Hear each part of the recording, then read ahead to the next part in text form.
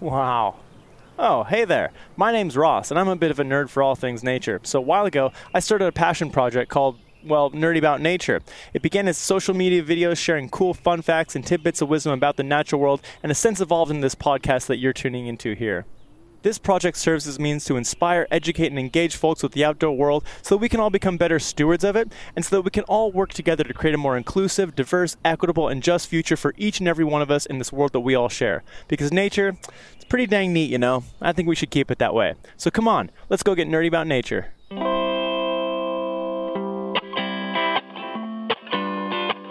Come and take a nature walk with me. We're gonna check out some really cool trees. We're gonna hang around and talk about all those things in nature that we can't live without. Let's go get nerdy, yeah, let's get nerdy about nature.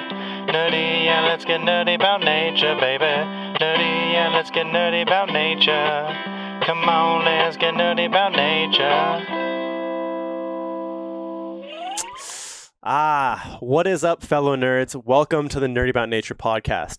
Today, I'm chatting with Charlotte Dawe, who works for the Wilderness Committee in BC, advocating and pushing for policy changes to help protect various ecosystems throughout the province. Now, her and I caught up to debrief on her time spent in Montreal for COP15.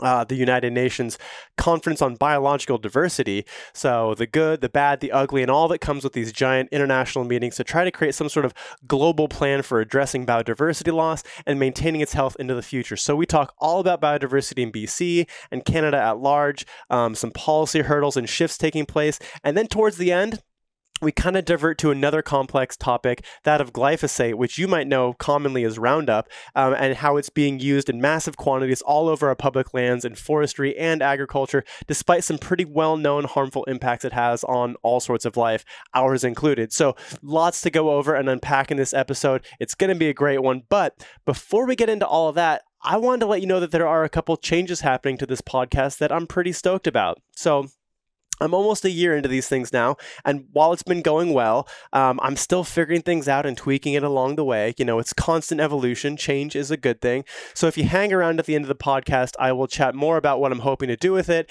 and it would be awesome to get your involvement. But there is one thing I wanted to mention up front here, and that is, as that most of you are probably aware, this podcast and the whole Nerdy About Nature project is an independent passion project that's made possible thanks to all you great, grand, and amazing folks who support this project on Patreon. You know, the nutrients to the nerdiness, the fungi to the facts, if you will, which is awesome. And I'm so dang appreciative of all of you. I couldn't do it without you.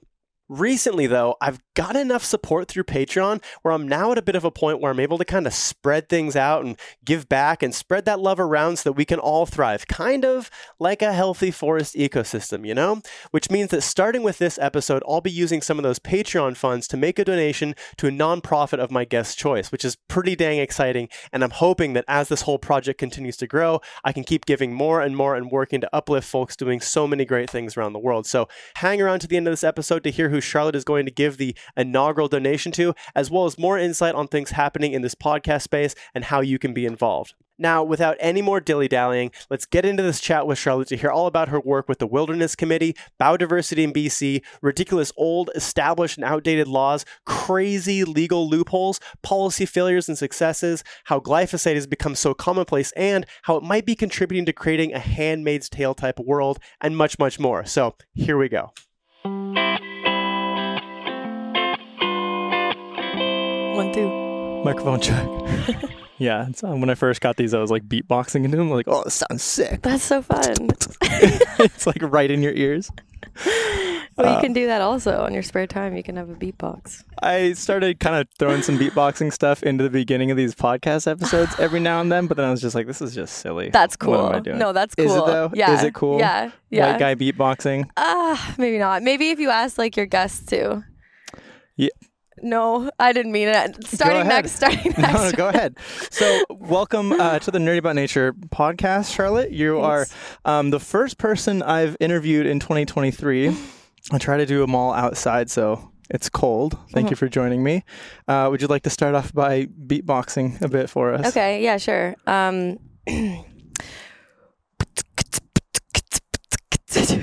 Nice. Thanks. I worked on that the whole way up here. Kind of like a pretty quick tempo. Like, Yeah, we Yeah. go fast. yeah. Fast dancing. It's kind of like, kind of gave me polka vibes. Okay, good. That's fine. All right. So, why don't you go ahead and introduce yourself for real? Thank you for beatboxing. Appreciate you entertaining that. You're idea. welcome. You're very welcome. Yeah, that's a tough question. I got to introduce myself. My name is Charlotte. Yeah, I work for the Wilderness Committee. I'm the Conservation and Policy campaigner. I work on wildlife, wilderness protection issues, trying to hold governments accountable, keep eyes on industry in the forest, and try to promote some like good change to protect wildlife and wilderness. Yeah. And how long have you been with Wilderness Committee for? 6 years. Yeah. It's a decent stint of time. Yeah. Ever since I moved out here. Yeah. Are you from BC originally, or? No. So I grew up in Treaty 6 territory, Edmonton. I grew up next to a pond full of frogs, which was amazing. I had a really good childhood out there. And then I remember like one night, the like I used to fall asleep to the sound of them like frogs croaking in the pond, and one night it just like went away. It was gone. The pond got drained, and I think like that was the beginning of why I'm like even here or like doing this work. Oh, interesting. Is like how intense that was. And then so I moved out here 6 years ago. Coast Salish Territories is where I'm at now, in so-called Vancouver. So yeah, frogs are a good gateway drug to environmental stuff. Totally. I was super into amphibians when I was a kid. I don't have any traumatic stories like that though. You must. Why? I mean, yeah, maybe. I probably That's so do. sad that I just automatically think that you No, I mean, do. you're right. Like, I mean, thinking back to like where I grew up, like it's all changed so radically. Yeah. It's just like fucking just suburban sprawl everywhere. Yeah. So yeah, I'm sure there are stories that I'm like not even aware of there. And I think as a kid too, like I was not checked out, but just distracted. And it's only been like as I've been older and been able to like look back on things and reflect it and being like, wow, this like we used to play in that, like that's toxic. Yeah. This is like we used to like literally play in it was like a stormwater pond. Yeah. And it was like, oh, we just thought it was like a chill little pond, but it's like literally everything highly draining toxic. off. Yeah. I mean, we used to like that was the same for me where we grew up. We were kind of the first in this like suburban area, and like it bit away the wilderness there, and we were like my family was a part of that bite. So I think when you're so young, you're just like, the frogs are gone, the pond is gone, but you don't know if it's right or if it's wrong, and it like you feel it, but you don't know. I don't know. And then there's just like a loss. There was a huge loss for me from that, but me and my brothers we never gave up trying to play in like toxic things. Like there was a mud pit outside of our house that we spent a significant amount of our time in. Like I remember one time I jumped in, there's just this dead duck beside me. I was like, what That's are you doing here? Yeah. Yeah. Dead from natural causes, hopefully. Oh my God. Like, I don't know. I didn't do a report. An autopsy on it? Yeah, no, I didn't. Yeah, I mean, and it's such a double-edged sword too, because like obviously with development, like we all grew up in houses that were developed at one point, like whether or not your house is built new or built like 30, 40, 50 years before you moved in, 100 years. But yeah, it's just tough to see change happening so radically. You feel powerless. Yeah. And it makes me feel old. Yeah. Totally. Especially recently, like seeing places that I've seen like change drastically in like a 5-year span. Yeah. I feel like I'm becoming that crotchety old man in like all those stereotypical movies like, oh, you dang kids. I'm like, oh my God, this is nuts. You're becoming that. I'm becoming that. I'm trying to stay positive. Hey, that's cool. I mean, like if you talk about shifting baselines, and I think like, I don't know how old you are, but I feel like we're maybe of the same generation. Like the 90s is like there was still quite an abundance. I don't know, relatively, I guess, but like the declines we've seen since the 90s in wildlife and wilderness is just like, oh my God, it's just so in your face. And especially when you were kind of, if you did spend a lot of time growing up in the wilderness and stuff, then you can see that like so clearly now. Mm-hmm. Yeah. And within that, there's such a disconnect between society and those outdoor spaces. Like when I grew up, like outside of Seattle area in Washington, there was like, there were forests like between all the houses, and between like there was a really amazing forest behind my school, my elementary school, that I have like some of my most vivid memories like playing in those woods. And nowadays, I don't know why, probably for like legal reasons or something, but like kids aren't even allowed to play in those woods anymore. It's all fenced off. If those woods even still exist, it's probably actually been developed at this point. But like just the fact that like you're getting kids, elementary school, I don't know how old is that, like 6, 7, 8 years old? No idea. I'm so bad at that. Yeah. However old kids are in elementary school, you're cutting them off from like this recess time, this playtime out in like natural spaces, and confining them to either like, I mean, in Washington or in that district, I don't even think you're allowed to go outside anymore if it's raining, because too many kids just don't have jackets and get hypothermic. Oh, wow. So it's like you're either in the gymnasium if it's raining, which is like 280 days a year, or you're playing outside on like a plastic playground. Wow. Like, so it's really difficult for people to even build those connections these days. Yeah. And like, especially if it's then like an organized, like outside time, here we go. Like it's an adventure, but it's like, when we were growing up, that was just like the default. Like I go home, I kind of played Halo a little bit, but whatever, a tiny bit. Halo but like, 1. Yeah. I would go on my brother's accounts and I would team kill everyone, and then they would scream at me. No, but like 99% of my time was just outside. I would walk home from school. I would go directly to the forest. Like, I don't even know what we did, but we spent so many hours just like, I think being bored is one of the best things, because your mind just gets going. And especially when you're outside in the woods and you're bored, you're like, what are we going to do? And then you can do anything. And like, but now there's just like so many options available to kids that can just fill that boredom. And I don't know. Yeah, you create your own fun out there. Yeah. So that's what kind of got you into environmental work stuff. I mean, that's what I link it to. I try to think back about like why I'm this way, because it's been this way since I can remember. And so I just have this like deep love for animals, and just like I really feel their hurt. And then obviously I learned pretty quickly, if you want to protect animals, you have to protect their habitat. So what kind of work do you do at Wilderness Committee? You do a lot of policy stuff, a lot of advocacy. Yeah. So, you're a campaigner. I do a lot of stuff. Yeah. What's that mean? You don't know what that is? I mean, like, I'm just kidding. Whenever I tell someone I'm a campaigner, they're like, okay. So, all right. No, there's multiple ways I go about my work. Some of it is policy, and it's sort of like looking at the laws and policies we have and doing our best to use those to protect wilderness and wildlife. Not so shockingly, we don't have a lot of things we can use to protect even endangered species, for instance. Like in BC, it's entirely legal to bulldoze the habitat home to breeding caribou, like calving grounds. That's fine under BC law. So but then, then there's the Federal Species at Risk Act. So it's kind of looking at like the different ways we can sort of pull levers to protect wildlife that need it. And then we also do a lot of like on the ground work and field work investigations, and looking at what industry is doing in the forests and bringing attention to it. Like hopefully we get there before it happens and we're able to stop it. Sometimes we're successful. Sometimes we're not. Does that make sense? No, that makes a lot of sense. I mean, and when I guess it wasn't the last time I saw you, but like I saw you back in December at COP15, which is a pretty big thing. And you and I had talked before that. We did a couple quirky, fun, nerdy about nature selfie videos about what the Wilderness Committee was working on.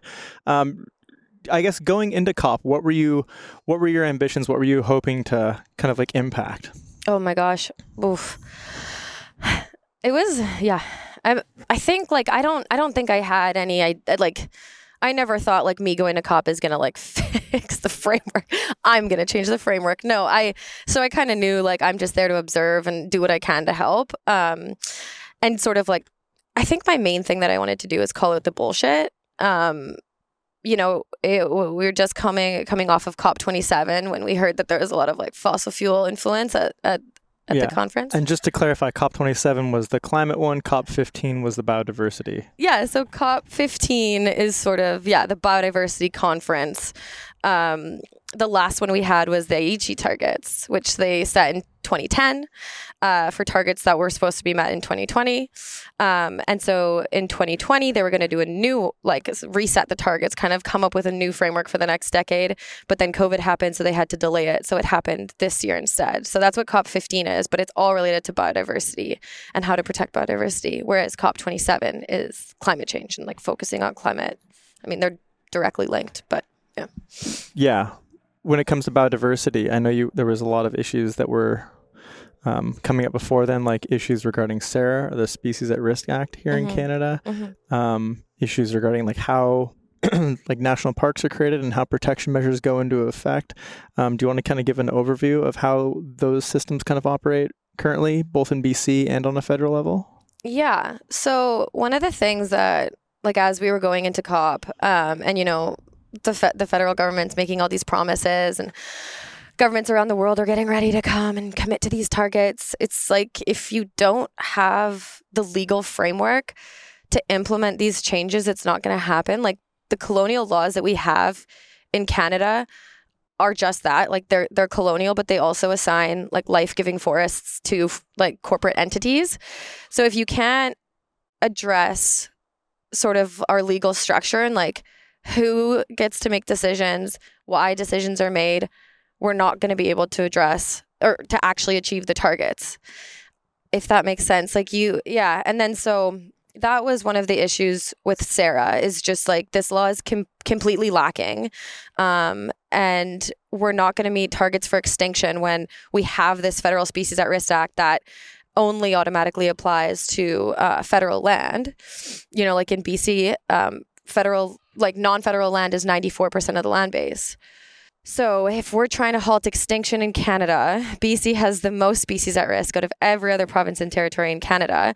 But the only law that we have to stop extinction only automatically applies to 6% of the land here in BC.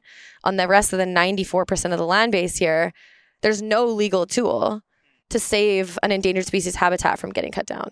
So that's kind of like what I was trying to address. Like, we can't, I mean, I feel like people are just over COP because they go there, governments make all these promises and like nothing actually fundamentally changes. And I think the world, so many people are aware that we need like a systemic change. We need to value things differently. And you're not going to get that from targets that government show up without any law, like without any actual reform. They're just going to say they're going to do these things and then they won't. Mm-hmm. Yeah, kind of standard politics at that point. Yeah.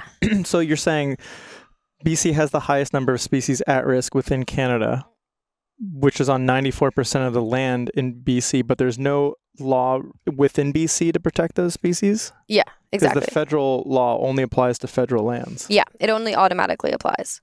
So there's like this, I guess first, so BC doesn't have a species at risk law. Right. So on 94% of the land here in BC, that is non-federal, if a species at risk is living there, it doesn't have automatic protection from being harmed or having its habitat destroyed. Mm-hmm. Which is what we're seeing with like critically endangered mountain caribou and northern spotted owl. Yeah, exactly. And so like let's say forestry company who's out there surveying for where they want to put their cut blocks, there's no requirement for them to even do a species at risk survey.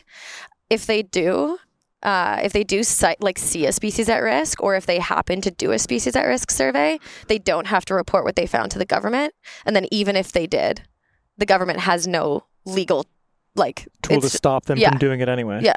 Really? Yeah. That's like so ass backwards. Like, how did it even get that way? I know. I'm glad you think that. I feel like every time I talk about this, people are bored. But because like, what's the point of having a law if there's no way to like enforce it or enact it? Or if it, like, is it all just like smoke and mirrors and like pretty language that like does nothing? It's really tough because like the way, like when you read the Federal Species at Risk Act, which I'm sure most people have. Totally. Yeah. I've got it memorized actually. Good. Yeah. Like the 94 pages. But when you read, I actually have read most of it, but when you read it, you're like, this sounds great. But it's the nuances and sort of like these legal like loopholes and just vague language of the law have made it be completely useless when it comes to actually applying the law. So like I said, the province has an obligation. So the province actually So they have an obligation to protect species at risk on non-federal land. However, the federal government is the body that's required to make sure that the province is protecting critical habitat on non-federal land. When they fail to protect critical habitat on non-federal land, the feds are supposed to step in and issue a safety net order or an emergency order. The safety net order has never been used in the history of the law, and the emergency order has only been used twice. So it's like... Not in BC, though. Not in BC. Never in BC. So it's like the federal government does have a legal obligation to make sure that the province is protecting critical habitat, but they don't do that. And then so the province knows that they're not going to do that, so they just carry on with business as usual. Like, but within that, don't they have to be doing some sort of like biodiversity monitoring or something, like before they start a project, as they start a project, and afterwards? I mean, I know that that's how it works around waterways with like certain fish habitat. It can be, I mean, it depends what industry we're talking about. If it's logging, like it can be built into their forest stewardship plans, like their wildlife, the values that they want to keep. But in terms of like monitoring and reporting, it's pretty dismal. And even when like an industry is known to be actively destroying species at risk habitat, like it's not enough to stop it. I mean, we see that a lot with spotted owl habitat. We saw that with like speckled belly lichen. Like the trees that like this endangered species was literally growing on were allowed to be cut down. Mm-hmm. Yeah. So we really need a law in BC that can protect species at risk and their habitat, and sort of just like, I would love to see a law made in a way that's like, I mean, it's a colonial law right now. If we're going to create a law, it will be a colonial law, but in a way that could be from a rights-based approach. And in a way that sort of like adds a filter for companies to just propose better projects. Like it would be amazing if, it's kind of how the U.S. endangered species law works pre-Trump. It was the board that approved permits within critical habitat for species at risk would rarely ever give a permit out. So companies just ended up being like, okay, well, we might as well just stay out of the critical habitat because we're not going to get it approved. So there was like this built-in level of like, the onus is on the company to just like do better to begin with. Right. And so when you're saying like companies operating on non-federal land in BC have an obligation to protect habitat, it's like obligation, but like that's prioritized because it's like obligation while also meeting economic demands first and foremost. Oh yeah, every time. Yeah. Like when we and it's not even the companies that have the obligation. It's the province that has the obligation to the companies. So when you talk about like a company having a management plan that may or may not consider critical habitat, yeah, that's entirely up to them. It's like that's like their branding, like, oh, well, we are going to operate in a way that protects habitat versus another company that's... Yeah. So it's completely up to the company. There's not like an overarching like mandate from BC being like, you can't. Yes. Really? Yeah.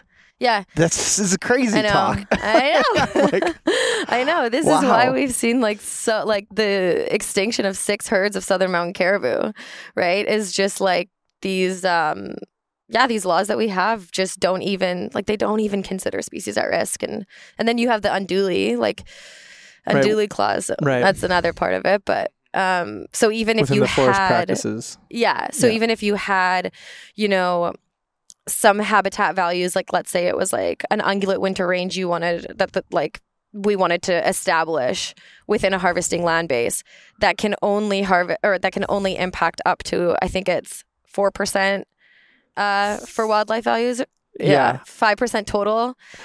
So I think it's less than that. I think it's 3% for land and water, like visual aspects and stuff, and hydrology is like one they've included in that. But I think it's only 2% for biodiversity. Yeah. Don't quote me on that. That's just. But it's 5% basically. Hey, I just wanted to pop in here and fact check this real quick. So the retention caps are actually 4% for visual characteristics, hydrology, and ecology, which are things like green veils that hide clear cuts from roadways and passerbys and riparian protection zones, and only 2% for biodiversity.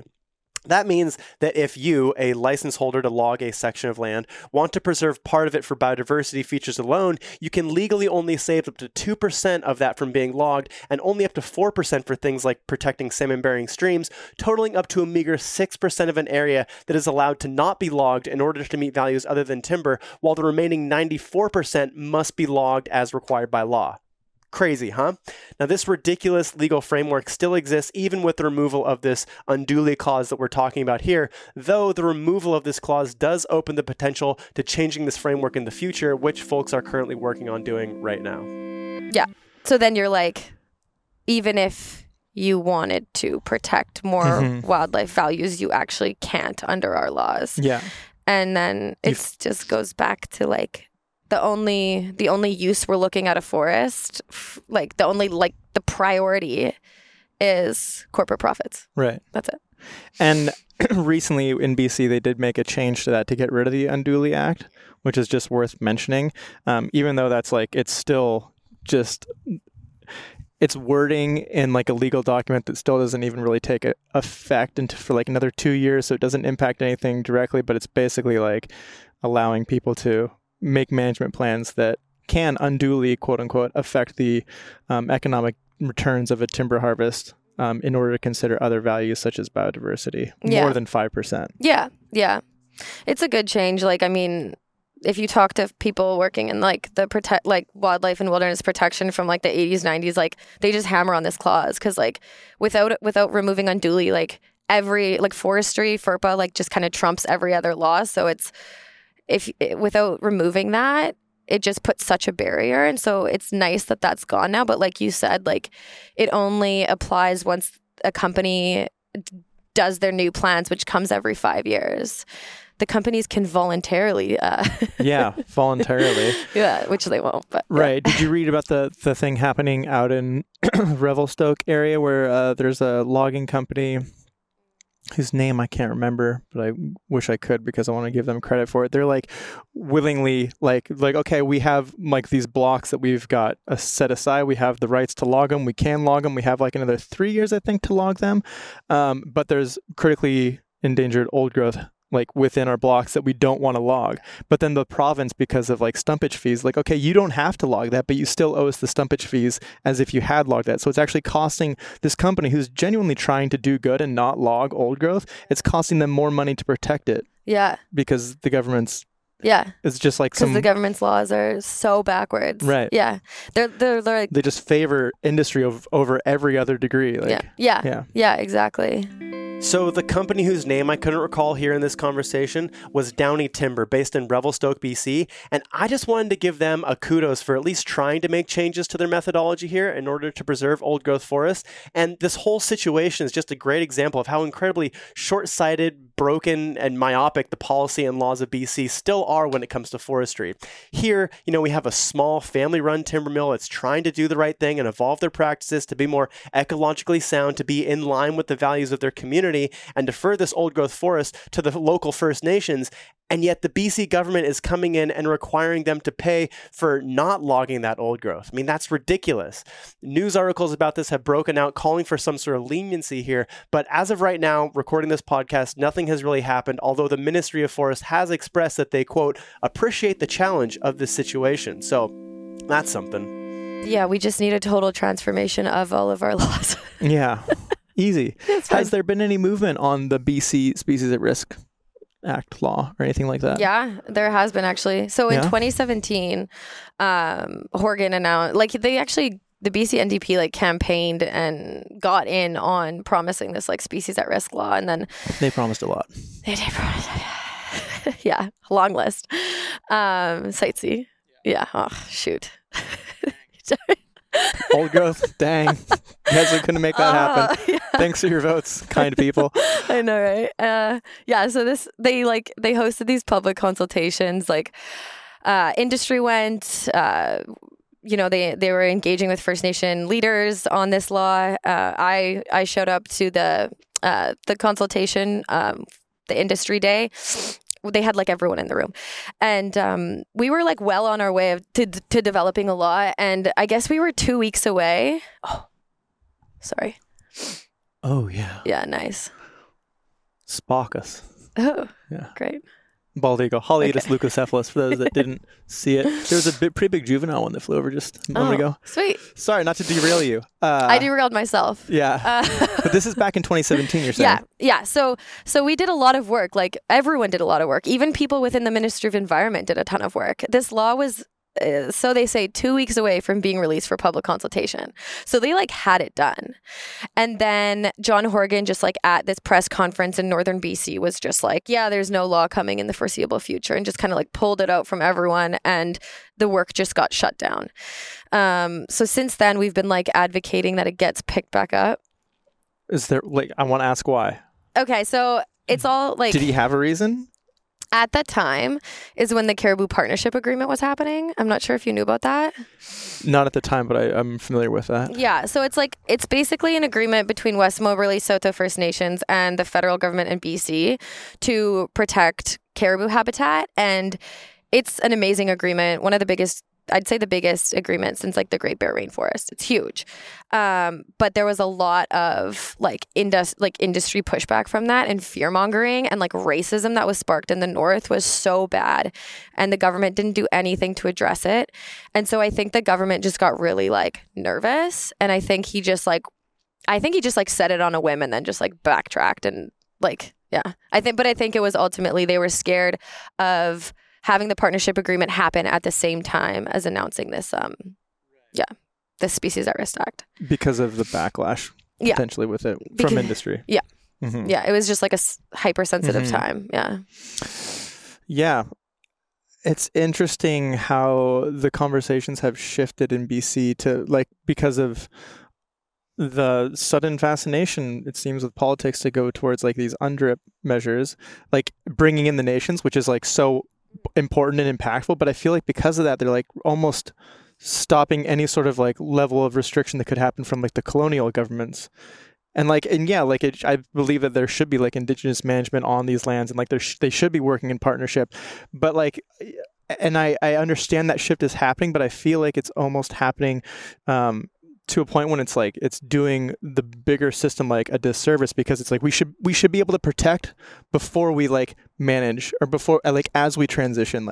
The idea of not protecting it and then transitioning, so that by the time the transition occurs, everything's already gone, is that just seems, again, ass backwards. Yeah, and they really the BC government picks and chooses when they're gonna listen to First Nation leadership. There's been a bunch of nations that are hey, we want to do deferrals, but we want to change it this way, or we want to talk about the maps and let's shift it a bit, or are hey, we have this IPCA proposal that we've had for years, and you're not talking, we can't even get a meeting with you, and then yeah, there's a lot to say there, and I've had conversations with folks from Saulteaux First Nation who are saying now it's kind of become this thing where the BC government will sort of blame Indigenous leadership on their changes, so that they're the ones that get the backlash. Exactly, they're just which scapegoating is so messed up. Yeah.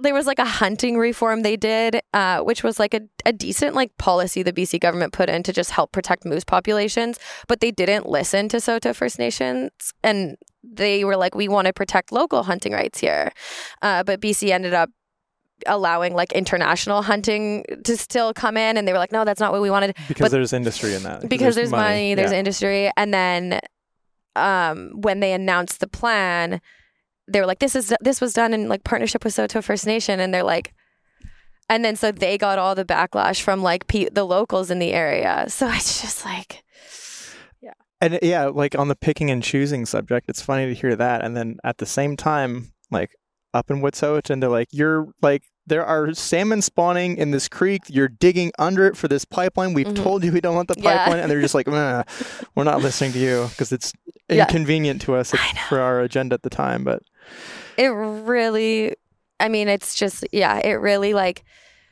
once you hear these stories, it kind of just makes, I'm is anything you say about reconciliation actually legitimate? Do you actually mean any of it, or is it all just for show? Mm-hmm.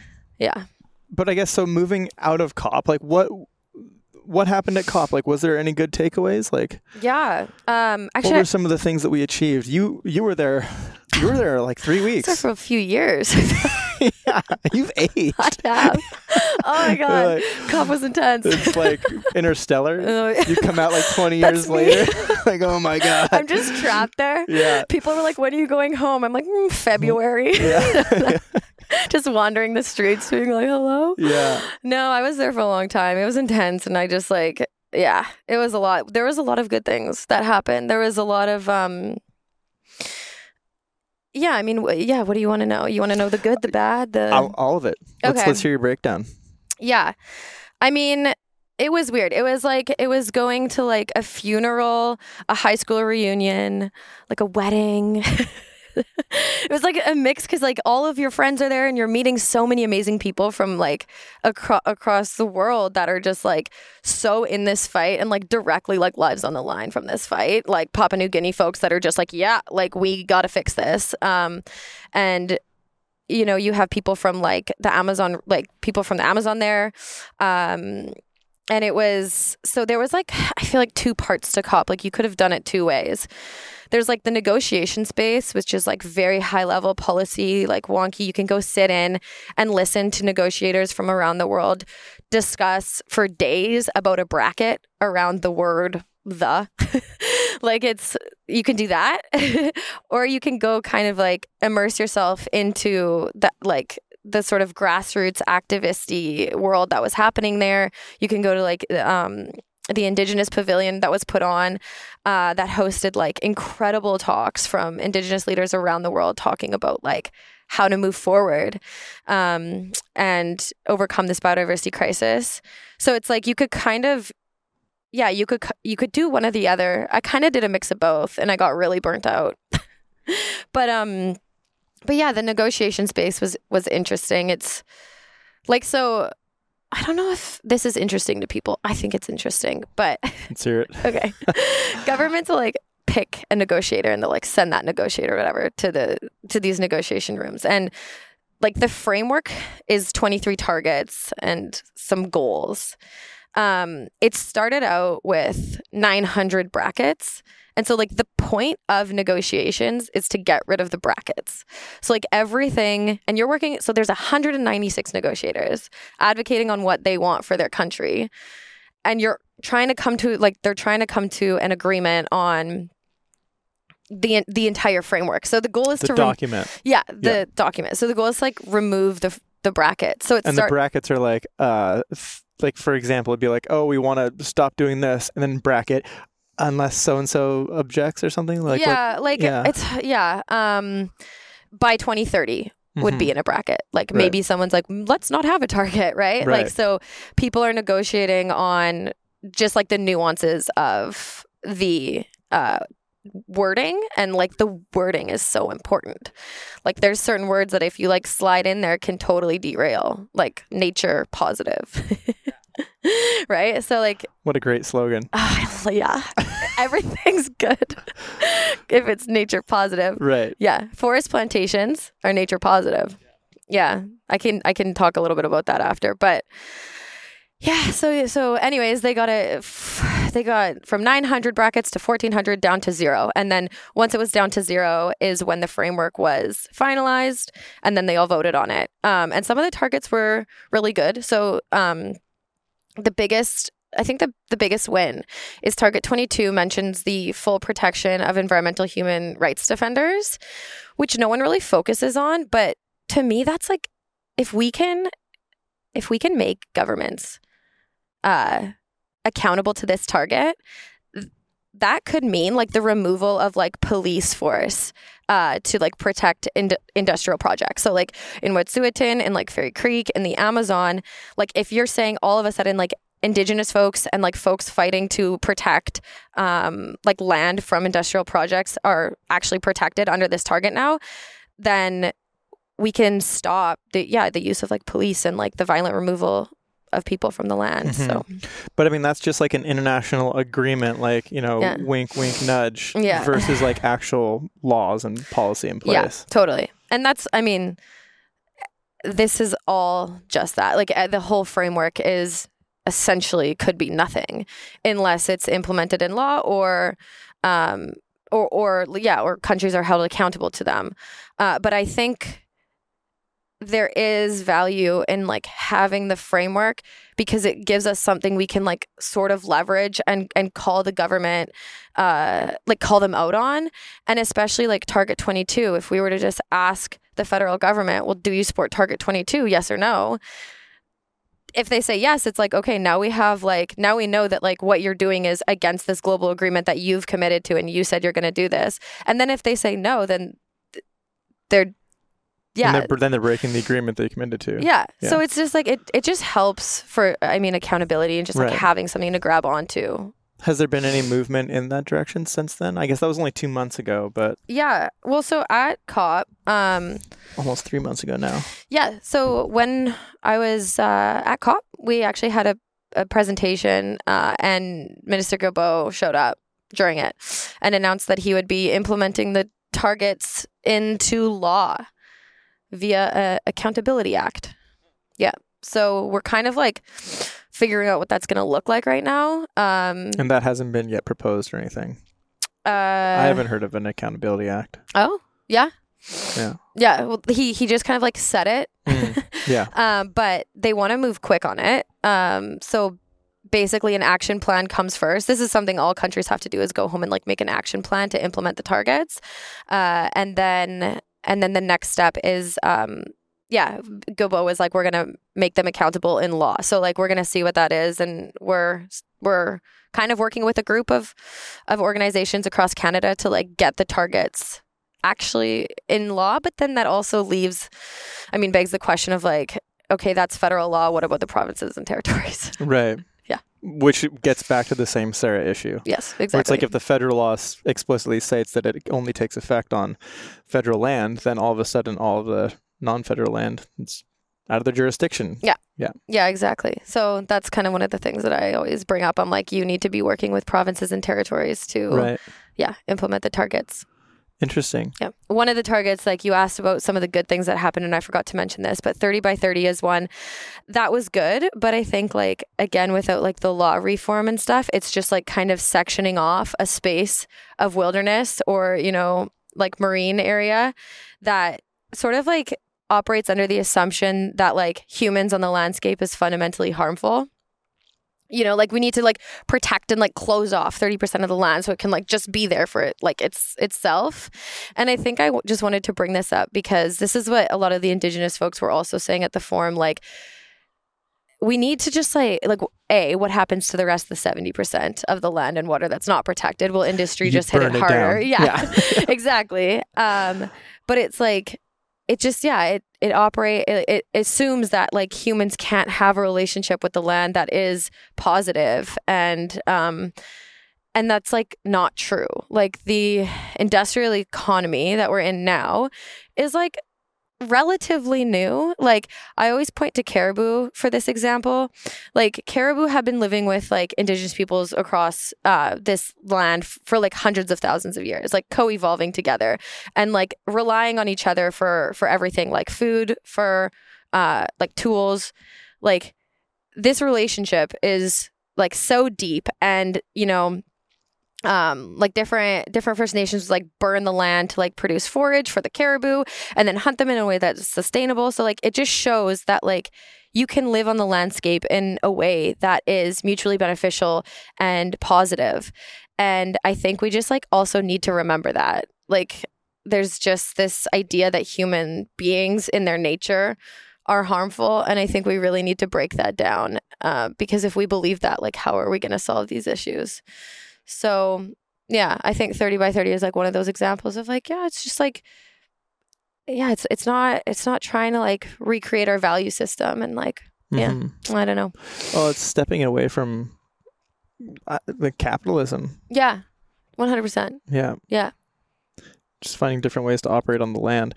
And like even colonization, obviously, and rightfully so, has such a bad rap, but like people have also been migrating around the world since the beginning of time to get out of different situations and to find better opportunities to live. So it's just like a model that like lets go of the where we came from and like embraces where we are, and like learning from the people who have these connections to the land and like creating like new societies, like new ways of thinking and being in relation to one another and the world that we all share. Totally. Yeah. I like that. What were some of the shortcomings out of COP? Yeah, a lot. So when I mentioned this at the beginning, but one of the things I wanted to do is find like industry influence at COP. They were much more sort of cagey about it and less transparent. They wouldn't give me the list of companies showing up. But I found CropLife was going. Do you know who CropLife is? Never heard of them. Oof. You're going to hate this. They're an international like body that basically advocates on behalf of Monsanto, Bayer, and ChemChina, like the world's most powerful pesticide producing companies in the world. And they had a space at COP, like a huge room, like 300 like capacity seating, whereas like the Muskrat Collective, which is like a group of Indigenous youth that are doing amazing work, were given like a room with like 20 seats to speak in. So it's just like the contrast there. But we called them out, so we held like a demonstration outside of their event dressed as butterflies and bees. Oh, I think I saw some of this on Instagram. Yeah. So I made those costumes at 3 a.m. Nice. I was like, I'm an artist. I got this. And I got this like glyphosate suit. So we had like a sprayer. So he was like the glyphosate applicator. So he's like spraying it. We had like the sound system of like the sound of the spray. And then like we like managed to gather like 15 people to do this. And we ended up pulling it off pretty good. The sprayer guy, Mark, you know him, he managed to spray like one of the head guys of CropLife International. Were they? Yeah. Yeah. Good on him. I know. I dragged him to it. Just to clarify which Mark? Like, yeah. I dragged him to it, and the best part is like I was initially going to be the sprayer, so I got this like size small like painter suit, and then I gave it to Mark, and then like so the whole time he just like has this wedgie, and it's like he's like spraying, and it's on all the newspapers. It's funny. That's great. Yeah. So that was good. It was like kind of this fun little like, I don't know, I like art. I like using art as a way to bring attention to issues, and we just totally bombarded their meeting. It was such a lame meeting. Like it was just CropLife people. I'm like, who are you even doing this for? Like. And yeah, who'd you say? Well, Monsanto is now Bayer. Yeah. Bayer and ChemChina. Yeah. That's kind of like a nice name because at least they're getting right to the point of what they do. It's like, I know. You know it's China and you know it's chemicals. And it's like, okay. Like, right? Easy. I know. Yeah. Whereas like Bayer, took over Monsanto just because Monsanto is like associated with like the worst things we've ever, Agent Orange, PCBs, DDT. Yeah. Glyphosate. Which we can get into later. Oh gosh. Yeah. Yeah. So I was going to say CropLife at the event, they were worried about Target 7. So Target 7 was the reduction in pesticide use, which would have been amazing. But yeah, it didn't make it. It got changed to reduction in the risks of pesticides. So like we're going to rely on more like labeling. Like if we can label products better. Yeah. So it got changed to reduce the risks of pesticides.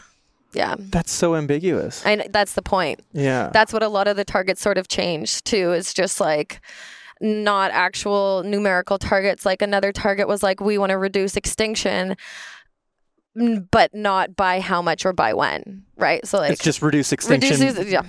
Broad statement. Yeah. Really? Yeah. That's so interesting to me. Like that was kind of like one of the takeaways that I saw from it. And like I was there just like a fraction, like a sliver of the time compared to you. You were there for like 5 minutes. I was there for more than 5 minutes. Oh, okay. It was a couple days. Yeah. But it felt short. It was. Yeah. I mean, the grand scheme of things, like, I think it was like right in the middle of your stint as well. I was there at the beginning of the second week. Yeah. But yeah, like amazing event. So many cool people there. Like so inspiring to see all of like the activist stuff, the Indigenous village on the water there, like all these amazing speakers and like people with like their heart and soul and like their body like in it, you know, like just embodying this like being there. Like, you know, a lot of people like were self-funded, like came out because they wanted to like be able to voice themselves or express their voices. But, you know, and then it's just like glass wall.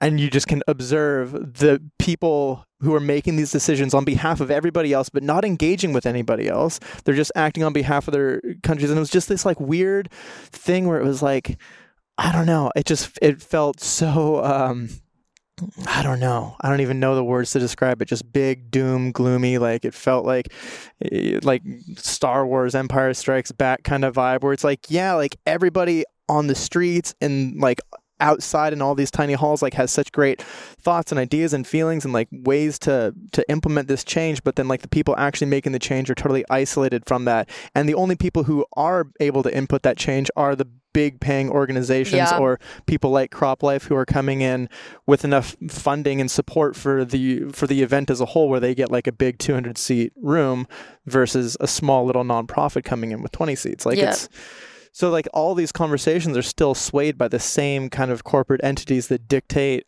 our life and laws, and like every individual company or every individual country, are still like they're actively playing roles in like this international delegation of how we decide to live as a species on this planet. Like it's just like, at what point, like, is there an escape from it? Like, how do you get away from that influence? Yeah, I know. I hear you. And I think like, I didn't even realize there was like until like about halfway through, I didn't even realize there was like a full business side of this all. What do you mean? Like I was sitting in like the nature pavilion, and like you said, like you're just around so many people with so many amazing ideas, and we're going to, you know, the events that are like holding like space for actual solutions to be thought of, and you're feeling the grief, you're feeling the loss, but you're feeling solidarity. And I think sharing grief also is like really healing, and then you can like, you know, find the power to like keep going forward with that. But so I'm in this like deep state of just like so much overwhelming feelings of like, this is like, we're all here fighting for something so much bigger than us. And then these like two business guys like sit down behind me, and they just start having a conversation about like how this can be great for their business. And it just like, I was like, wait, what? Like, I was like, there's like some other like motive for being here. I'm so confused. Yeah. And I think that's just like naive of me, but I was just feeling a type of way on that day. And it just like, yeah, I mean, like you just have the business like entities that were also just like there. And I was like, oh, I totally forgot that was the thing. And yeah, I mean, I felt the same. There's like so many good solutions and so many people just, like bringing so much truth to these topics that just like, then there's no way to get through. Yeah. And that's kind of it. It's like all of these like you'd think that like you would want to design a world where you're listening to the people who actually care and are invested in this and like you know, emotionally, physically impacted by these decisions. But no, like money trumps all. I know. That's kind of it. And that's like really disappointing thing to say. When you were saying that there was a business side of it, my initial thought was like, what, like the coffee stands in there? Because they made a mint in there. It was like $5 a coffee, and like in the lines like through the door, you're like it's not even good coffee. That's so fun. They're just raking it in. Yeah. I got kind of pitched this like water product. I don't even know what the guy was selling, but it was just like, you know, like when you're like getting fronted by like a used car salesman, and he's just like, oh, we've got this product solution. Oh, you are river restoration? Let me tell you about this water thing. And we're just like, oh God. And it was like 10 minutes and we were just like, oh, we gotta go. And then like just fully like found a way to snuck out of this conversation, but it was just so slimy and greasy. And it was like, you're not like, what you're suggesting isn't like a real solution for big. It's like you're just like seeing this little niche where you can like make a lot of money right now if you get some, you know, angel investors and sway people with the right greenwashed marketing, and you can make some real money here. And it's like, oh my God, just get out of here. How'd you get here? How'd you get in? Yeah. Like who let you in?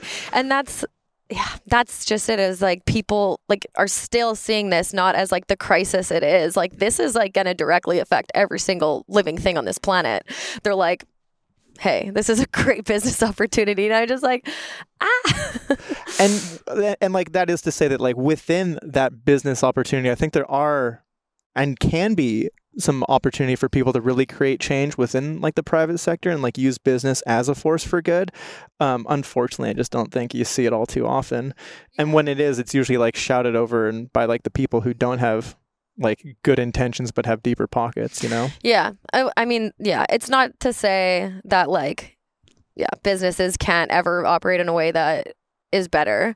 But yeah, I just didn't think that they should have like a space at like the negotiating part of it. And like you said, also, I think in our like capitalist, late stage capitalist economy, the companies that actually are trying to do better won't like make it because they can't compete in this capitalist marketplace when they're choosing to have better practices.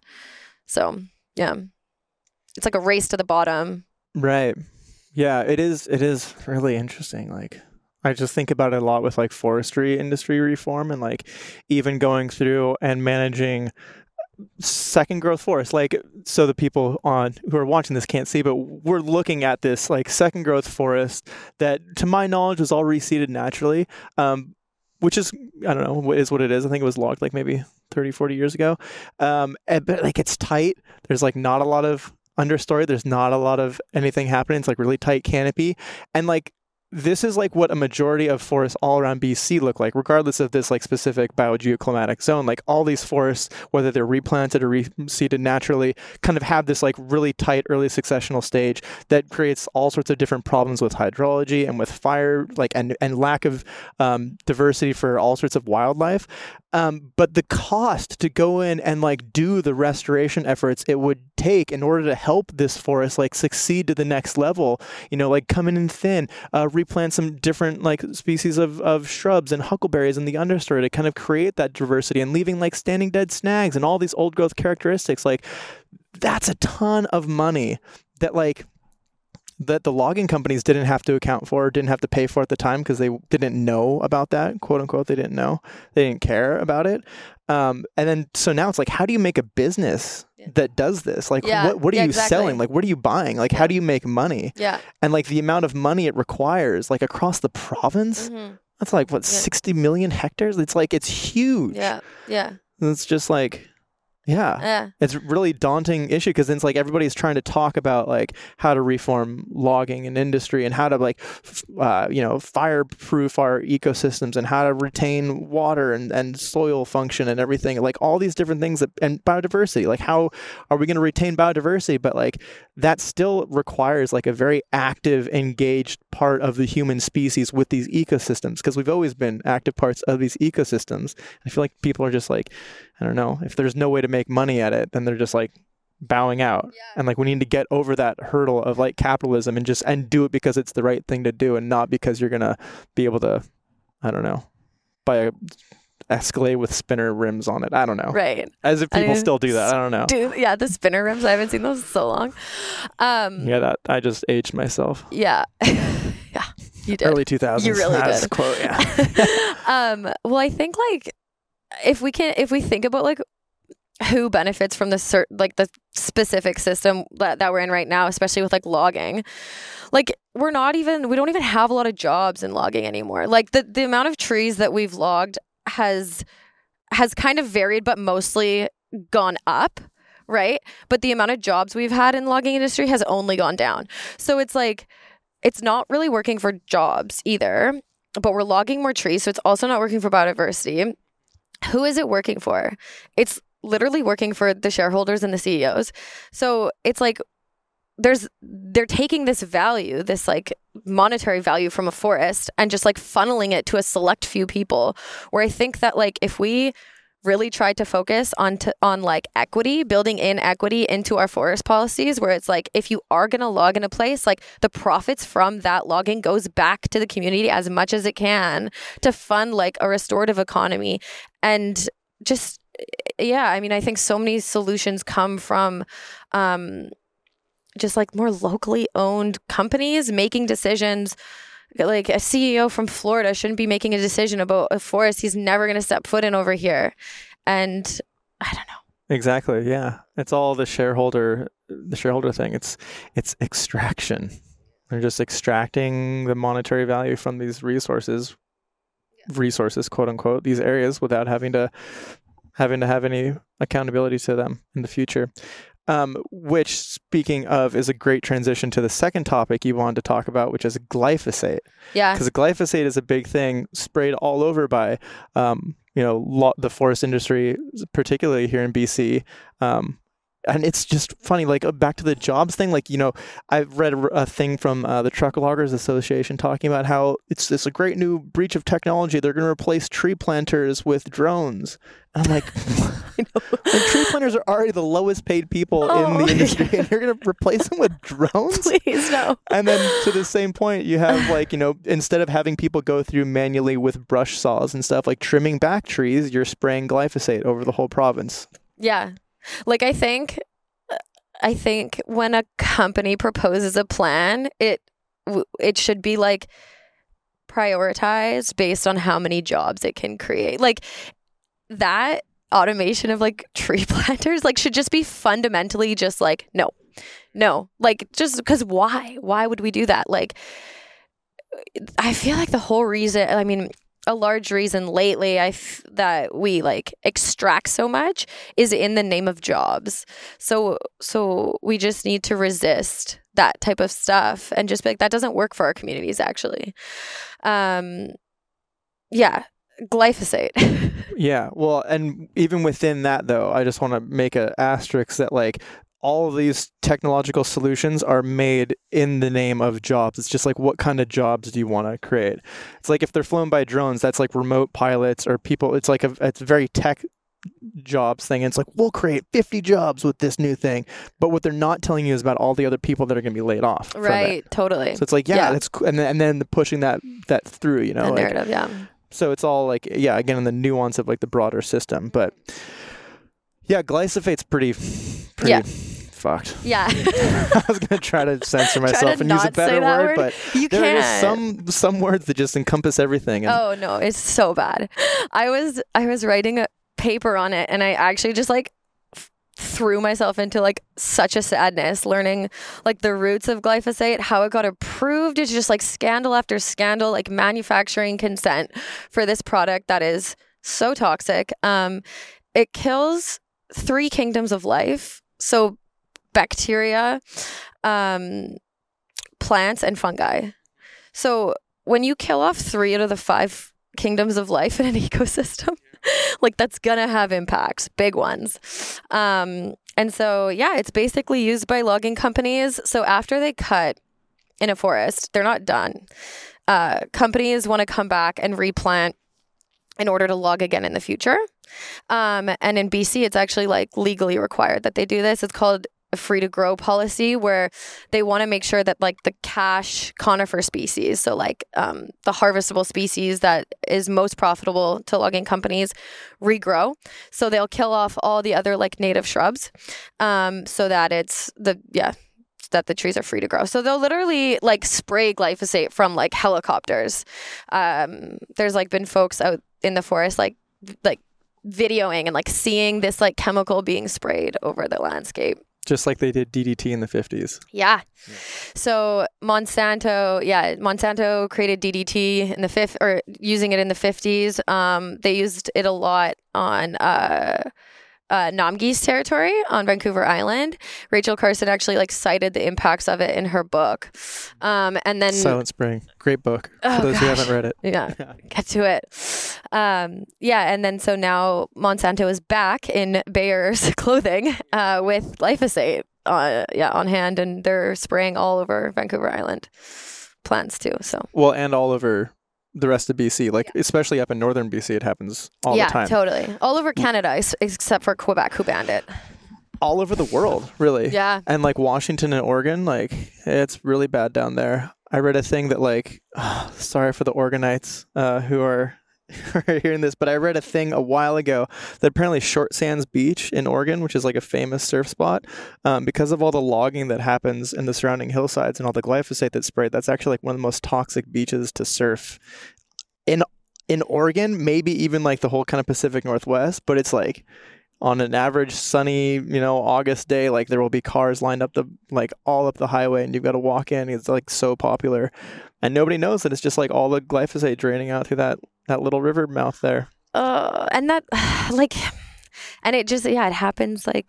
It's just not transparent. And then these companies, I think the crux of it for me is that we're like the reason it's used in forestry is literally just for corporate profits.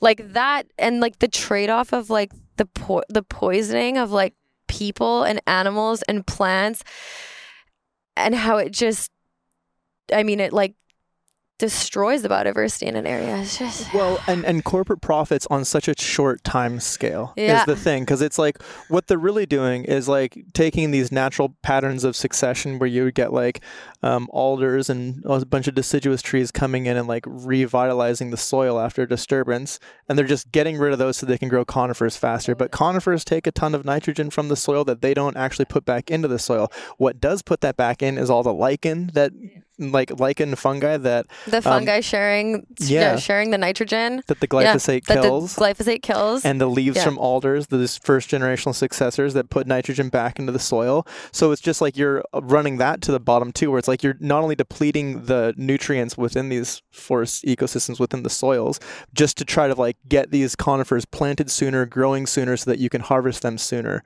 It's basically. Yeah, like you said, it's like on the shortest time scale. Like they will go back to a block that's been sprayed and see like, okay, in 5 years there's like a little like more growth, but like over the long term what we're finding is like they don't grow back like healthy, and then there's a lot of die off. So a lot of the blocks that are supposed to meet free to grow requirements in BC aren't meeting it, because we're learning that actually ecosystems need like fungi, they need like alders fixing nitrogen, they need like the native plant biodiversity in the beginning to set the stage to become like that healthy forest in the future. Yeah, I mean, it just boggles my mind that you can cut a 3,000-year-old forest down and expect to grow the same quality of wood and trees and everything in 70 years. If you give it 70 years, it boggles my mind. I think it just also boggles my mind that like the impact of that company is just like forever now on the land. Like they take the biggest trees, and then they come back for more, and their like noxious imprint on the land is just like everlasting, and it's never enough. It's never enough, yeah. The scariest thing to me about glyphosate, I want to guess. The scariest thing, there's obviously like cases where they've like seen things in the way it can alter or have adverse health effects like to people now. But like one of the things that they've been studying like more and more, especially with mice, because mice have shorter lifespans, so you can see this impact, is that glyphosate has relatively little impact on the generation that it's sprayed on, the F0 generation, but it compounds as you go down. So like the F1, F2, F3 generation they found has like, so you're basically your grandchildren has like the highest levels of like risks for all sorts of like liver, kidney diseases, cancers, like all sorts of different things because of glyphosate that was used on their grandparents. And like we obviously don't have those studies yet with humans, because humans live like 60, 70 years on average, and it just kind of started like one generation ago. So we're still like we would be the F1 generation. Whoa. Which is nuts to think about. Like the impact it's going to have, like even if we stop using it tomorrow, the impact it's going to have on everybody, everything. Like it's not just the forest, like it's sprayed on, like if you go to a grocery store and you buy fruit, you buy anything there that's not organic, like, and even some of the organic stuff gets sprayed from time to time to save a crop. Like, so it's literally everywhere. Yeah. Yeah. And we have no idea what it's going to do to our kids. And and because there's that shortcoming in how you make something legal and able to be used within like our policy framework for getting chemicals like okayed to be used, you know, because of that shortcoming there and that lack of studying, it's just like we're just dooming our future generations. Yeah. I mean, so the EPA, when it got approved in the US, the study that it got approved on turned out to be fraudulent. Really? Yeah. The scientists that were part of that study actually ended up doing jail time. I had no idea. Yeah. And this is like 50s, 60s? Like... Yeah. 50s. And this is... So that happened, right? And then the U.S. approved glyphosate for use. Roundup became a thing. And then there's like an international agency that like studies the toxicity of, I'm blanking on the name right now, but they came, IRAC. I know the acronym. Mm-hmm. How do you spell that? IARC? IRAC. Yeah. They came up with a report that like finally was like, you know what, we're going to like look into this glyphosate thing. This was in 2015. They were like, okay, yeah, it's a probable carcinogen. Okay. Health Canada later that later that year ended up approving glyphosate for use again without considering that new finding that it's a probable carcinogen and relying on the fraudulent studies that were done by the U.S. EPA in the beginning. Yeah. Really? Yeah, it's a really, really, like, this is why I got into this like depression, because I was like the history of glyphosate and how it was approved is just like, yeah, like collusion, like ghost, like Monsanto would like ghost write articles.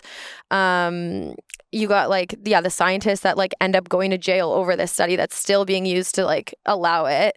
And it's just like, our laws just suck. Like you should have to be able to prove something is safe before it can be used. Like it shouldn't be like uncertainty means yes.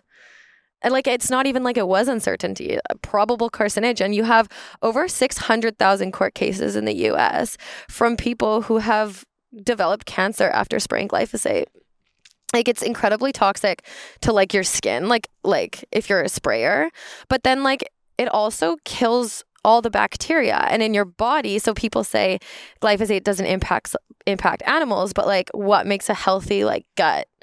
Bacteria. Yeah. And so glyphosate that we're eating is impacting our gut, and who knows the impacts that's having on us. So yeah, all sorts of issues with like I mean gut digestion. Like I know so many people that have gut and health problems like that. Yeah, my stomach never feels good. Right. Yeah. Well, I mean, and even bigger things like I don't know if I haven't read any studies on it or anything. I don't know what it is, but like I feel like, at least in my personal life, I've known or heard about like far more people getting like colon cancer than like was ever a normal thing growing up. And I just saw like a thing for that in my elevator.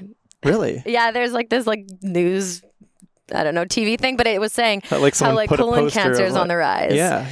Yeah. Oh, so it is. Yeah. There is something. In Canada and the US. Interesting. Yeah. And like you would think that might be associated with like the food we're eating, especially like, again, like a generation down the line. Yeah. Yeah, it's just, and so, yeah. I'm gearing up for a campaign to stop some of its spraying though. So I got my hands on some glyphosate maps. So this is one of the things about the law. There's like this pest management plan. It's a 5-year plan that forestry companies have to create that basically gives a broad area of the area, like of where they're gonna spray. So it's like, I mean, for instance, like it's by TFL. So TFL 47 is just like this massive area, and they just like are like, hey, we're gonna spray somewhere in this area for the next 5 years, and then they're given 30 days to like consult like Indigenous nations and the public. 30 days before spraying? No, 30 days. There's just a 30-day consultation window for a 5-year pest management plan. Okay, gotcha.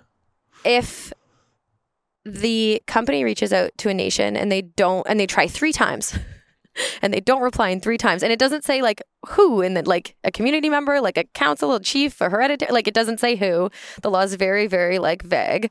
It just says you have to try to reach out to like impacted First Nation 3 times. If they don't reply, then that's like consent. Okay, so so if they don't reply, it's fine. And then so then they have 30 days to consult on a 5-year plan. There's no like pathway to no. So there's no pathway to like, don't do that. You can't spray here. Like there's no like, if they say this, then this. It's all just like, try to figure it out. Anyway, so a lot of these pest management plans get approved without the nation even knowing. And then every year from then on, there's a thing called notice of intent to treat. And that is like the specific mapped cut blocks. Like here's where we're spraying, here's where we're spraying. And those maps are not accessible to the public or to nations if they ask for them. Really? Like the company doesn't have to provide those maps. Not even if they ask? Not even if they ask. Wow. Unless they made that like a requirement in the 5-year pest management plan, which a lot of nations like don't know to do. Like they don't know to be like, oh, we have to say this. So getting our hands on maps of where they're going to spray has been really hard, but we managed to get some for TFL 47. So they're going to go in and they're going to spray all over Montegila territory. over 500 cut blocks. Yeah. So we're going to go try to stop that. When does all that taking place? They have to give us, so they sent the maps to the government, and then after they send the maps to the government, they have 21 days to begin spraying. So it could start as early as March 17th. Wild. Yeah. That's in like a week. Yeah. So I got to get going. 10 days. I got to go. Yeah. I'm trying to get out to the territory before it sprays, and then we can do kind of like a before, like hopefully we can stop the spray. But if not, we want to sort of like look at the traditional like medicine and food plants that are there and see what's on the line. There's also a man who has a trap line that goes right through the cut blocks as well. That's going to be sprayed. There's salmon bearing streams all around. Yeah. Yeah, and that's another thing too, like the impact of glyphosate on benthic invertebrates and stuff in those streams that juvenile salmon rely on to exist. That's crazy. Like the last podcast episode I did was with this lovely woman, Sandy Ward, from the Lilwat Nation, and we talked about that idea of consent, and like to her, like she says it in that episode. I was just thinking about that, like if you don't get a reply, that's a no. Like that is what the answer is. And it's like even if you keep replying like 3 times and you don't get a reply, for that them to interpret that as consent is just so, again, ass backwards. I know. It's like, I know. And like, yeah, the BC government, they're implementing UNDRIP. Right. And in UNDRIP it says like free, prior and informed consent, and free is like, I don't know. I mean, yeah, free is like you're not under duress. Like, yeah, and a lot of the nations like don't have do you know how many projects come to the table? Like so many. So free should be, I think, like giving like money, like having the government like give money so that a nation can actually take the time and have resources needed to actually assess a project before it happens. Prior means what it means, like way before, and then informed, like you have all the information you need to make the decision. And so, yeah, that is not 3 times you email what happens if the email is just like not being checked? Yeah, just bouncing. Like, yeah, that's ridiculous. And in what time frame? Because like that's like all these things, like, I mean, even going back to the glyphosate being tested and found that it's not doing harm, quote unquote. Like again, like what are the parameters we're setting around these tests? It's like, oh, like glyphosate after being on your skin, like it's fine a week later. It's like, okay, but how about a year? How about 10 years? And then again, back to the generational thing. It's like, how do we not take like the full existence of it into account? Like we're so just like, again, those shorter time scales, people are just trying to make money while they're here as quick as they can. But it's just, when like I'd like to think that everybody lives on this planet, and like, especially as you get older, everybody says they do it for the kids, and it's like, I'm trying to create a better world for our kids, I'm trying to give my kids opportunities, put them through college, all this stuff. It's like, at what point do you actually just stop and reflect on the world you're actually leaving your kids, and being like, yeah, that's cool, you got them a car when they turn 16 and can drive, and you're gonna put them through college, but like there's not gonna be any they die of colon cancer at 30 because of all the glyphosate you sprayed. Like, what's the point? I know that's a disconnect, because I feel that too. I worked in Fort Mac for a long time, and with a lot of folks that worked in the oil sands, and like that was like, they're like, I don't want to be doing this, but like I'm doing this because like my family, like I got a family to take care of. And I'm like, I get that. Like I like that's got to be something that is like your priority, but more than that, like they need a safe future, and like we are just creating such an uncertain future. And yeah. And in defense of like those people working like those jobs, like even individual loggers, like I get the fact that it's a job and you need to support your family. Like I think the accountability should fall upon like the higher ups and the legal structure that allows things like this to happen, that degrades the betterment of like society as a whole, because like, yeah, everybody's just kind of working a job and doing what they need to do to survive. Like I get that it's not on their hands. It's like they're just in a system that's like totally fucked and corrupt. Like we need to fix the system at the top. Like the only jobs that could like support a 3 to 5 person family are like usually jobs that are exploiting the environment. Like, and that's an issue. Like, where's the money going? The money's going to like a small fraction of people. Like, we got to fix that. Equity, redistribution of wealth. Yeah, I know. There's so many things to go on about. I know. Yeah. Yeah. Anyway, so where can people go to find out about these campaigns and the maps and stuff you got going on? Yeah, wildernesscommittee.org if you still use a computer, if you're only on your cell phone. Instagram, I guess. Instagram? Yeah, I would go to our Instagram. But like... Which is Wild News. Wilder News? Which is like wilderness, but with... I would have been fired. The first S turned into a W. Yeah. Yeah, okay. That's a clever one, yeah. Yeah. Wilder News, wildernesscommittee.org. Yeah. I guess I also just want to say, like, I don't know. I think it's like pretty overwhelming for like listeners to feel empowered that like they can make a change. But I do want to say that like, I don't know. I definitely feel a change coming. I think the BC government especially is like more vulnerable to like the environmental like movements right now. Like I know that we have a chance to really make change, and we've like done that before, like based on people signing up and like doing our call to actions. We've stopped coal mines, we've stopped logging in caribou habitat, we've got Argonaut Creek protected. Like, I get like the burnout of just like sending an email, but sometimes it works. And yeah, and making a phone call. I find phone calls to be really like not easy, but like easier, because then you can just like, usually it's a person that picks up. If you're leaving a message, that's awkward. I hate doing that. But then you can like usually talk to the person, and like they're usually like, you know, if they're answering an MP's phone, like they're pretty, you know, open to having dialogue, and you can really get messages through there where you're talking to humans and not just sending off an email into the void. Yeah. And then you can even like, if you develop a relationship with your like MP, they can like bring issues to the house. Like, it can happen. And I get, I don't know. I just wanted to say that I get it can seem very pointless, but collectively, we've all achieved such amazing wins.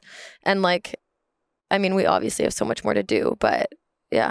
I think it's important to recognize those and address those, address the wins. Yeah.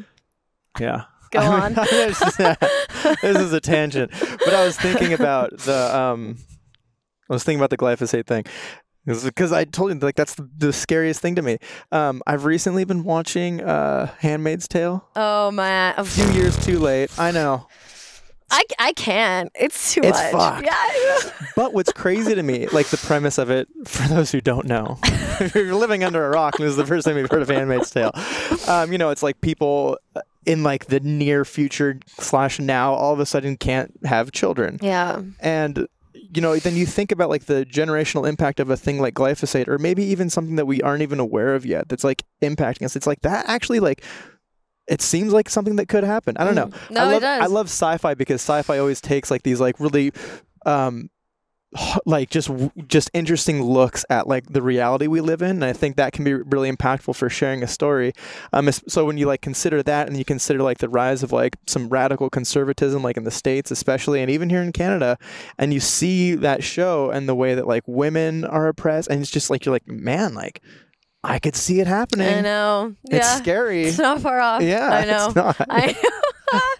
I mean, like, let's hope not. But that's where it takes people to continue to be engaged to prevent Handmaid's Tale from coming true. That's it. That's all we're fighting for, is to not have Handmaid's Tale become a thing. Take action if you don't want to live in Handmaid's Tale. No. Yeah. So have you seen like the like attack, or like the like public worry about like fungi since like The Last of Us? Oh yeah, I've heard of this Last of Us show. Yeah, I saw one episode. I think it was the 3rd episode, because it's this really weird place beautiful. To start. My brother showed it to me. Okay. It's this really beautiful love story about like these two gay guys who fall in love at the end, like in the end of the world, and they like grow to old age and die together, and it's beautiful. Yeah, it's amazing. It's worth a watch. I haven't got there. Shit, yeah, but there's not a single fungi zombie in it. Oh, yeah, great. But yeah, I don't know. Let's prevent the Handmaid's Tale together. Yeah, let's do that. Yeah, sounds like a good plan. Yeah. All right, cool. Well, awesome. Thank you so much for coming out. Thanks for bearing the cold with me. Freezing. The trees are in the sun. That must be nice. Yeah. Next time we should go up there. Yeah. Hey, Hey, Dougie. You should do a podcast in a tree. I will put that on my list. You should do that. That would be amazing. Yeah. I'll have to figure out some technical hurdles there. Marbled mirlet. It could be about That marbled would be mirlets. cool. Yeah. Or lichen. Yeah, that's awesome. So Charlotte totally forgot to mention this during our conversation, but wanted me to let you all know that BC is currently working on biodiversity legislation under the Old Growth Strategic Review, and that Wilderness Committee is working to make sure that legislation ensures protection for species and their habitat, and that biodiversity targets are put into law. So you can learn more about all of this, glyphosate, and find ways to get involved by visiting wildernesscommittee.org or visiting @WilderNews on Instagram. Now, as I mentioned at the beginning of this episode, thanks to everyone who supports Nerdy About Nature on Patreon, Charlotte would like to give this very first podcast donation to Indigenous Climate Action, which is an Indigenous-led organization guided by a diverse group of Indigenous knowledge keepers, water protectors, and land defenders from communities and regions all across the country. They're doing some really great, powerful work that you can learn more about at indigenousclimateaction.com, and I'm stoked to help support that cause through this platform here. It's been pretty wild and absolutely amazing to watch support for Nerdy About Nature grow so much over the past few months. I'm super appreciative to each and every one of you. Y'all are the best. I'm so stoked to finally be at a point when I can give a little bit back, but I would also like to remind all of you that this whole project is currently just a one-man band. I do all the research, shooting, organizing, editing, literally all of it myself, and it gets pretty dang exhausting at times. I would love to get to a point when I can actually afford to hire somebody for some assistance here so that I can continue to grow the project to educate and inspire more of y'all. So if you're enjoying this podcast and all the fun vids I create all over social media, you can help support their production by joining the Patreon family at patreon.com/nerdyboutnature for $1 a month or more. And all of that goes directly back into helping give me the stability to make all this continue to happen. If you're not able to support on Patreon, that's no worries at all. You can help support this project by liking, sharing, commenting on social media, or wherever you're listening to this podcast, and by giving me a good rating so that more and more folks can get involved. Now, as I mentioned earlier, I am trying to evolve this podcast a bit, and making donations for each episode is part of that, but I'm also trying to find ways to involve all of you just a little bit more. You know, I currently have a post on my Patreon page where supporters can ask me questions, and then I'll answer them here on the podcast, and not many of you have used this little perk recently, but I would love to address any of your burning nature questions head on, so jump on there if you've got them. Then I've also been playing with the idea of trying to have something consistent to wrap up each episode, whether that be, me telling you a random fun fact that I recently learned, or sharing a random story with you, maybe a tidbit from my personal life, or a game or something. I don't know what you want, but I'm open to any and all ideas. So if you're a Patreon member, I'll have a post there where you can submit ideas or themes or games or whatever you want there, and we can all chat about it on the Patreon Discord group as well. I'm just looking for ways to get you all involved a little bit more and make this whole thing fun, so come at me with whatever ideas you may have. And now, to wrap things up, I'm going to leave you with a recent fun fact that I just learned, not related to anything we've talked about today, okay? So, did you know that of all recorded attacks and fatalities by cougars in North America, 25% of them are on Vancouver Island? See, I live on Vancouver Island, and that is absolutely terrifying to me. Cougars scare the absolute piss out of me, and I had no idea the number of attacks was that high around here. So, yeah, terrifying. And it hasn't made for the most enjoyable nature walks around dusk lately either, so that's fun. Anyways, thanks again, as always, for tuning into this episode. It's great having you here, and I'll see you all again in a couple weeks with another new one. Until then, take it easy.